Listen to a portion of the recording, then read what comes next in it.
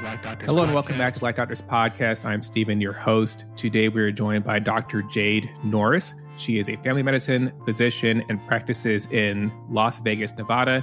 She is the founder and owner of Inspire Primary Care, and she's here to share her journey into medicine and some of the amazing paths her career has taken her since. Thank you so much for having me. So excited to be here. Awesome. I was looking over your bio on your amazing website. I got to set my website game up, but it looks like you are a Las Vegas native. Yes, I am. I'm from Las Vegas. My goal was to come back to my hometown and open up my practice in my hometown. I did my training in Illinois and California. And so after over a decade of training, I'm excited to be here. And we've been open about a year and a half. And it's just my childhood dream come true, having my practice in my hometown. That's incredible, because I know when I was applying to medical school, there is this push and it's like, oh, if we get people from their communities and we train them, they're going to go back. And I was like, that's crazy. I just want to get into medical school and we'll see where I end up. But I've been meeting so many people that it is absolutely a fact that we do want to go back and practice in our communities. And I'm full circle as well, back in a community that I spent some time training in. So it's good to see.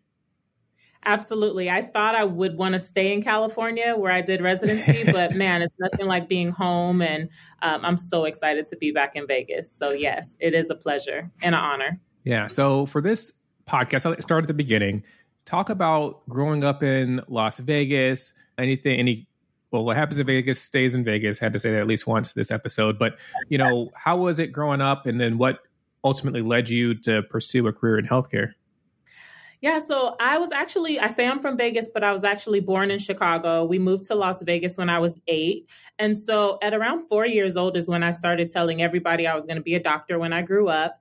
And, it was started out at the little brown girl on the south side of Chicago. And most people thought that was pretty unrealistic, or they thought that was a cute goal. Many people, my first preschool teacher actually tried to talk me out of being a doctor, told me, some other choices that she thought was more realistic for a girl like me. And I kind of used that as fuel because that was what God showed me I was meant to do and called to do. And so I just never wavered from that dream. Through high school, that was my goal. I put myself in positions where I could shadow doctors and volunteer at the hospital in labor and delivery, which transitioned to going into biology pre-med. And from there, it just continued to grow, that desire, and continued to be confirmed that it was what I was called to do. Came with many struggles and setbacks, but it was indeed what I was called to do. So I was excited about that. But I always wanted to do it since I was a little girl. And you went to college at University of Nevada? Yes. I went to UNLV for undergrad. And what did you study? So I started off, I really loved chemistry. So I started off as a chemistry major. But, once we get in, we find out how long things take. And so they told me it would take 5 years if I did a chemistry degree, and it'd take 4 years. And they were both pre-med track if I did biology as a major. So I ended up switching as a biology major. And that's what I finished, is biology pre-professional or pre-med before transitioning to medical school. Yeah, and I didn't realize, kind of reading your bio, that you had history in Chicago. I did a lot of my training in Chicago on the South Side. So it's incredible you went back to Illinois, at least, for medical school. What took you there?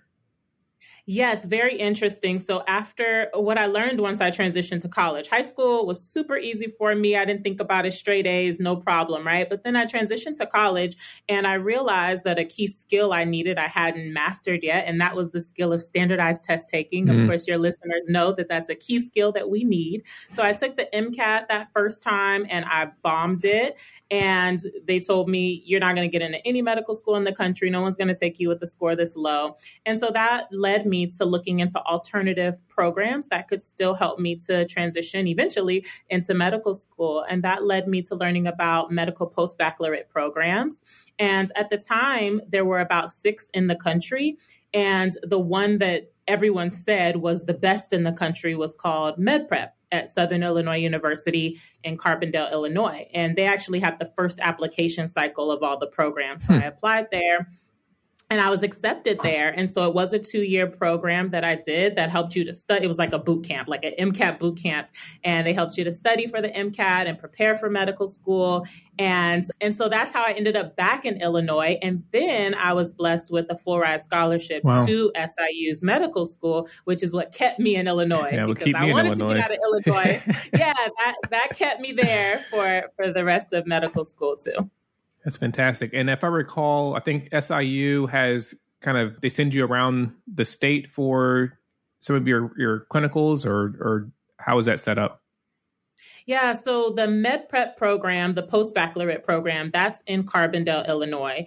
And then the medical school, though, is interesting. It's a split campus, not ideal. But however, they do the first year of medical school in Carbondale, and then the second, third, and fourth year of medical school is in Springfield, Illinois, at the Capitol. And so that's very interesting. And then, yes, there are some rotations, like third-year rotations, where your different rotations may be in different parts of Illinois. So a very diverse experience for sure. Speaking of diverse, so let's zoom in on some of this, because having lived in Illinois, in Chicago, Carbondale and Springfield, how diverse are those cities?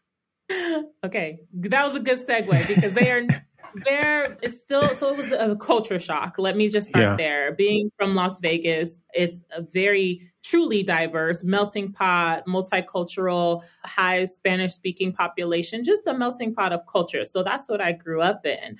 And so when I moved to Carbondale, and in my mind, I hadn't really done a Google search like that where I understood the difference between Carbondale and Chicago. All right. Yeah. Huge difference.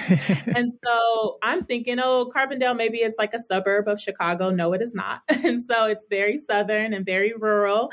And I had never lived in a rural town. And so when I flew there to interview, I was shocked. I was surrounded by cornfields and Confederate flags. I had never even seen a Confederate flag in real life. And I was like, oh, people actually fly these. Okay. Yeah. And so it was a whole different experience. And it was very segregated. Of course, there were very few melanated classmates, over 200 medical students, maybe 5 or so of us were of color. And so and most of them would say things like those students got here because of affirmative action, or, things like that. And so it was very segregated, and it was an experience. It definitely gave me what I needed to survive anything else that life threw at me. Yeah, for sure. And I want to highlight that, because there's comfort, right? And to get to where we want to be, sometimes you have to leave those comfort zones. And you had this amazing, incredible opportunity, which ultimately ended up in a free ride scholarship. But you had to set your comfort aside. And there's a difference between comfort and safety. If something's not safe, then you have to, protect your neck. You got to be safe first. But sometimes, especially for students, whether you're pre-med applying to medical school, you're applying to residency, and you're looking at, you want to be at a diverse location. You want to be in a big city. You want to be at the Howards, the Morehouses. But we all can't go to Howard and Morehouse and Meharry. And sometimes looking at this as an opportunity, and you may have to step outside your comfort zone to get to where you ultimately want to be. Absolutely. If someone had told me I would have been in Carbondale and Springfield, Illinois for 7 years total, I would have laughed at them. Like, I was praying for California. And so I was like, I prayed for California. I got Carbondale, but you do what you have to do. Absolutely. I left my comfort zone, and it was worth the sacrifice, because now I am where I want to be and what I dreamed of being, but the path looked different than I imagined. So yes, being flexible through the journey is essential. Yeah. And when did you decide on a career in family medicine? Yeah, that's a great question, because I always thought I wanted to be an OBGYN. And that's because as a young woman in my 20s and teens, I didn't have a primary care doctor growing up. We used my OBGYN for my primary care, for my annual visits with her. She would just order my annual lab work. So I wasn't familiar with the field of family medicine and primary care.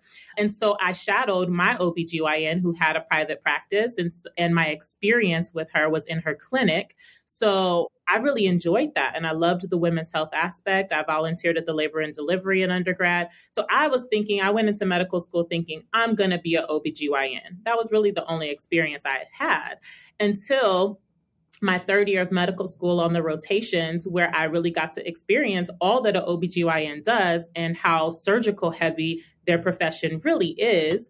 And I realized I don't like surgery at all. And I realized I really love the clinic and I really love the women's health, but more so the preventive care and helping my patients prevent or reverse chronic disease. I really got frustrated during all of the medical school lectures where we would talk about each chronic disease and have that epidemiology slide where they break the different diseases down by race. And almost every preventable chronic disease, Blacks were number one.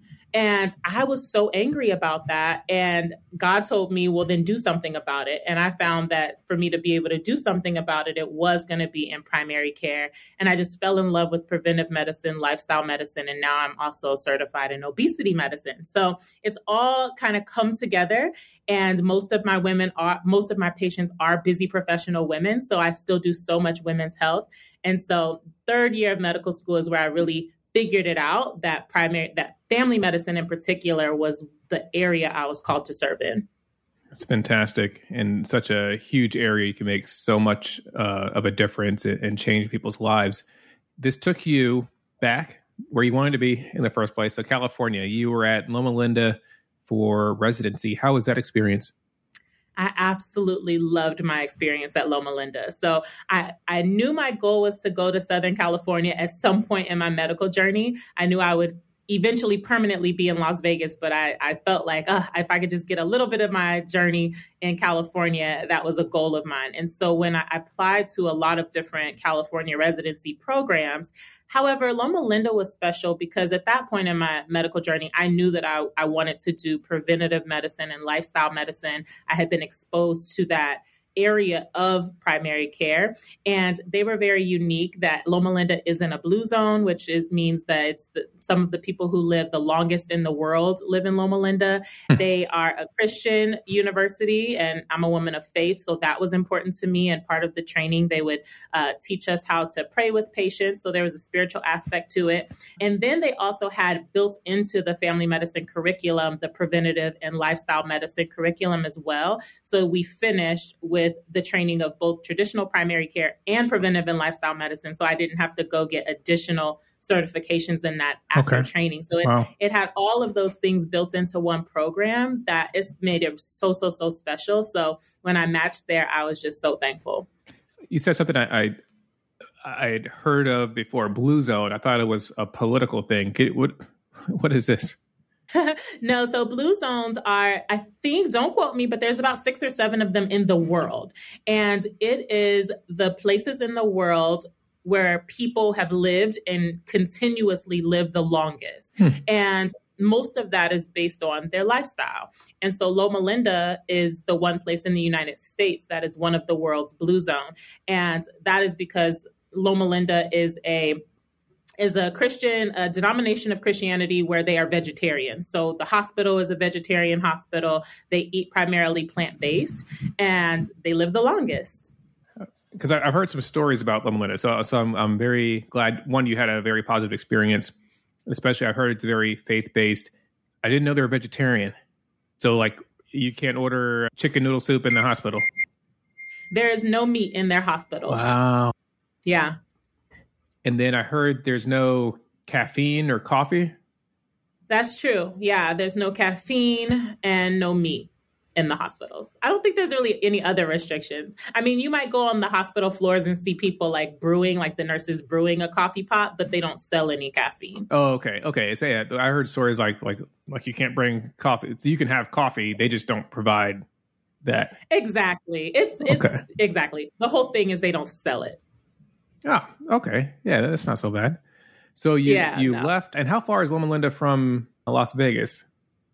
It's about a 4.5 hour drive, 3.5, depending on how fast you're going to drive. So at the end of your residency training, you knew already you were going to, I guess, when did you decide that you're officially moving back to Las Vegas? That was always the goal. In medical school, I knew at that point, after being in Illinois for 7 years and just being away from family and having that experience of continuously flying home for holidays, then flying away and not being able to see your family again in person until the next holiday, I knew I was going to go back. And just with my parents and grandparents aging, all my family is here in Las Vegas. It became the goal in medical school. And how soon after residency did you start your private practice? So I actually started my practice straight from residency. So that's pretty unique. And it's been an exciting journey. So I had my first baby intern year of residency, Ava, and then I was pregnant at graduation of residency. And so I had my second baby, Aaliyah, December after residency. So I had a little extra time to finish residency, maybe 3 months because of my maternity leave from having Ava. So I finished residency September of 2021. I had baby Aaliyah December of 2021. And then I opened my medical practice when she was less than 8 weeks old, February 1st of 2022. So just, pop the babies out, open the practice. That's kind of how that went. Every time I talk to women in medicine, I am floored by the things that you all do and accomplish. Thank you. Which also leads to this next question. So you're in residency, people are looking for jobs, right? They're like, oh, I'm in my last year, I'm going to sign with this group. You were figuring out how to open a practice. That's right. So during my childhood dream was to have my own practice, right? But in medicine, in medical school, they kind of teach us that it's not something that can be done because insurance companies have, monopolized this whole thing and bought up all the old practices. So I kind of put that dream to the side. Until residency, I was talking to one of my attendings and she was asking me what I wanted to do after. And I was telling her, I want to be a community doctor. I'd love to have my own practice. I really want my patients to have easy access with me and to not be rushed. And she said, it sounds like you want to do direct primary care. And I was like, what's that? So I had never heard of that. So that just led me to really having the time in residency to learn about direct primary care, to binge all of the direct primary care content that was available, YouTube, et cetera. Luckily, one of the blessings of COVID was that the national conferences were virtual and residents were able to attend for free. So while I was on night shifts, I'm looking at all the conferences for free.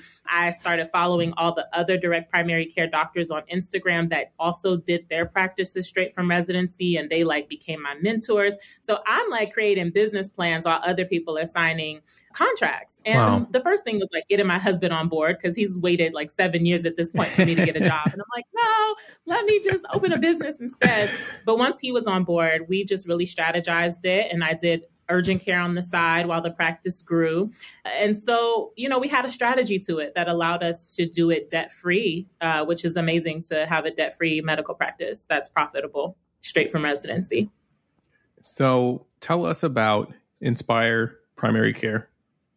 Yes. So we are a direct primary care or membership medical practice. What that means is that we do not bill insurance in the primary care office at all. It's like Netflix for movies, gym memberships, Costco, but we do a membership in the primary care office. So it's unlimited primary care for a flat monthly or annual membership. I have a primary care membership. And then if my patients want to utilize my obesity medicine weight loss services, then we have a medical weight loss membership for an upgrade. So it's exciting. My patients all have my cell phone number. They directly text me during business hours. They can email me whenever they want. They self-schedule their appointments, video, phone, or in. I take a much smaller patient-based primary care doctor has about 3,000 or more patients. I take a maximum of 250 patients. Wow. And we're about over halfway full at this point. So it's really exciting. It really simplifies medicine. It's kind of like that old school medicine, but with the twist of adding technology in there. It's a better lifestyle for the doctor and it's a better quality of care for the patients. And where are you located or where are you accepting patients from? Yeah, so I am licensed in the state of Nevada. So anyone in the state of Nevada can see me as long as they establish care. I have some patients who live here part-time, part of the year, but if they establish care with me in Nevada, then that's fine. But yeah, anyone in Nevada, Las Vegas area. And how do they get a hold of you? So through my website at inspireprimarycare.com, we do all of our enrollment through there. We have a big enroll button shaped like the Las Vegas sign right at the top of the website. It's inspireprimarycare.com, no I in front of Inspire. And I do also do coaching for physicians that are interested, especially physicians interested in opening straight from training. I do coach and help other people open debt-free medical practices as well that are interested in this model. It's incredible. We'll definitely include a link in the show notes. You're the second direct primary care person I've had, Dr. Kim Rogers. She has a practice in Philadelphia. So it's incredible to see so many people, so many young people. I say young like I'm old, but my peers getting out there, being entrepreneurs and starting these companies. So I'm so excited to see where Inspire goes in the next couple of years. It is exciting, and it's such a blessing that we're able to do this now, and we have the choice. We have a very small community that's tight-knit, so I'm familiar with Dr. Rogers, and we're very supportive. So if any of your listeners are interested in this kind of care or learning more, they can always reach out on social medias. I'm at Dr. Jade MD. I'm happy to just jump on a call and answer any questions as well. From the last, you said almost a year and a half that you've been in practice, what is, I guess, one of the highlights? The highlights is, two things. Okay, the first highlight is my quality of life being so amazing. I've traveled. I'm heading out on vacation next week with my husband for our anniversary. We just came back from a cruise. I'm able to serve my patients from anywhere. Like, I'm in the office right now, but I only have one appointment, one blood pressure check in the appointment right after this call. After that, I'm going home at 1 p.m. Okay. Taking my last few calls of the day are going to be, my patients scheduled them as video calls. So it's just so much flexibility. I have total control over my schedule. The only downside is you have to wait and have that patience while your patient panel grows, right? But once it's established, it really is such a great quality of life. But you don't hear that a lot from doctors, so I feel like the joy that was kind of sucked out of my soul, trying to grind through 30 plus people within 10 minutes, that's been totally reversed. And then the second part of that is really being able to care for people the way I hoped I would be able to as a child. I've been able to help my patients transition to a healthier weight, reverse type 2 diabetes, reverse high cholesterol, decrease their blood pressure, transition off of CPAPs, transition safely off of medications. I mean, I just feel like I'm doing what I'm called to do. And so it feels really, really good. Well, Dr. Norris, I have to ask the obesity part of your practice, because I got a lot of friends jumping into obesity medicine these days with the Ozempic, and we go, you're not riding the wave. You're one of the OG, like you have training. Like, what's the difference between folks that are doing these injections versus what you do? Yeah. So I like to talk about this a lot. So there is a difference between a weight loss clinic, right? A weight loss clinic or a med spa, and a primary care practice where we help our patients to transition to a healthier weight by utilizing FDA-approved medications for weight loss. So when we think about obesity, it's important for us to destigmatize it and realize that obesity is a chronic disease, and it's a multifactorial chronic disease. And so when we think about it through that lens, then we're able to say, okay, just like we wouldn't judge a person with high blood pressure for requiring medications while also working on the things within their control, the lifestyle, et cetera. But there are some genetic components for some people where they will struggle with weight, even when they're honing in on eating healthy, working out. Although those things are important, which is what I do in my practice with our wellness visits and wellness plans, the amazing tools that we have now to add to patients that it's appropriate to. So a big difference is weight loss clinics, they're not going to do all the blood work to make sure there's not a metabolic or a medical diagnosis like hypothyroidism before they're prescribing a medication. They're going to say hello, take your money, give you the shot, send you on your way. Versus in my practice, we are a primary care practice first. We onboard all of our patients like primary care members. I am establishing that care as their doctor. I'm screening for their metabolic and common medical diseases that could be associated with weight gain first. And then we discuss the wellness plan. And then we discuss expediting those results with tools like GLP-1 agonists, such as Ozempic, Wegovy, and my favorite off-label at this time, Mounjaro. Okay. That's how you started smiling when I started talking about the weight loss. So I shouldn't hang my shingle, Doc B. Rad's weight loss clinic, huh? You can, but I just tell people it's just a difference. And I also tell people that the shot is not one size fit all. So if someone just gives you a shot, there's a strategy behind it. So the person that's prescribing it should be trained in obesity medicine, because the way we prescribe it in the weight loss phase is different from how we prescribe it in the weight maintenance phase. And we want to safely progress the weight loss in a way that won't cause side effects or will minimize side effects. So there's a strategy to it, and that's going to be different than just going to a weight loss clinic. Yeah, I saw in the news recently, I guess there's some people that have some gastroparesis that's a side effect. And it seemed like, these medications have been used for a while with certain indications, and now it's starting to become more mainstream. Any thoughts on, I don't know if you've seen that, I think it was like 5 or 6 patients that were starting a lawsuit that they had this complication of gastroparesis. Had you heard about that, or any thoughts? I have. And so, these medications work at the gut. So nausea, vomiting, diarrhea, constipation are the most common side effects, but a less common side effect is gastroparesis because they work at the gut. Now, if a provider is progressing the dosage too fast, then that could cause that. But just like any medication, we have to weigh the risks and benefits. And so this isn't a one size fit all. It doesn't mean everyone who's obese and overweight should automatically go to a GLP-1 agonist, which is why it's so important to really assess all of the aspects of what's contributing to the difficulties with weight for that individual. And for a lot of people that have really been struggling and feel like they've tried everything, their next solution for themselves is gastric bypass and looking at surgical or bariatric procedures. And so using this first could be a really helpful tool before patients just jumping straight into a surgical procedure. And so with all of those risks, benefits, you've got to talk it through with your doctor, but absolutely side effects with every medication are a possibility. Fantastic. And I'm going to spread the word. I've been working on this podcast. Like, I want to do more like relevant information that's like in the news, like viral content, if you will. But no, one of the things as an anesthesiologist with these medications, we've been very concerned about gastric emptying. So we have these fasting criteria before your surgery, 8 hours without any food. But these medications have come in. It's a game changer because we'll get people that have fasted for, since midnight, even, 12 hours and still have food in their bellies.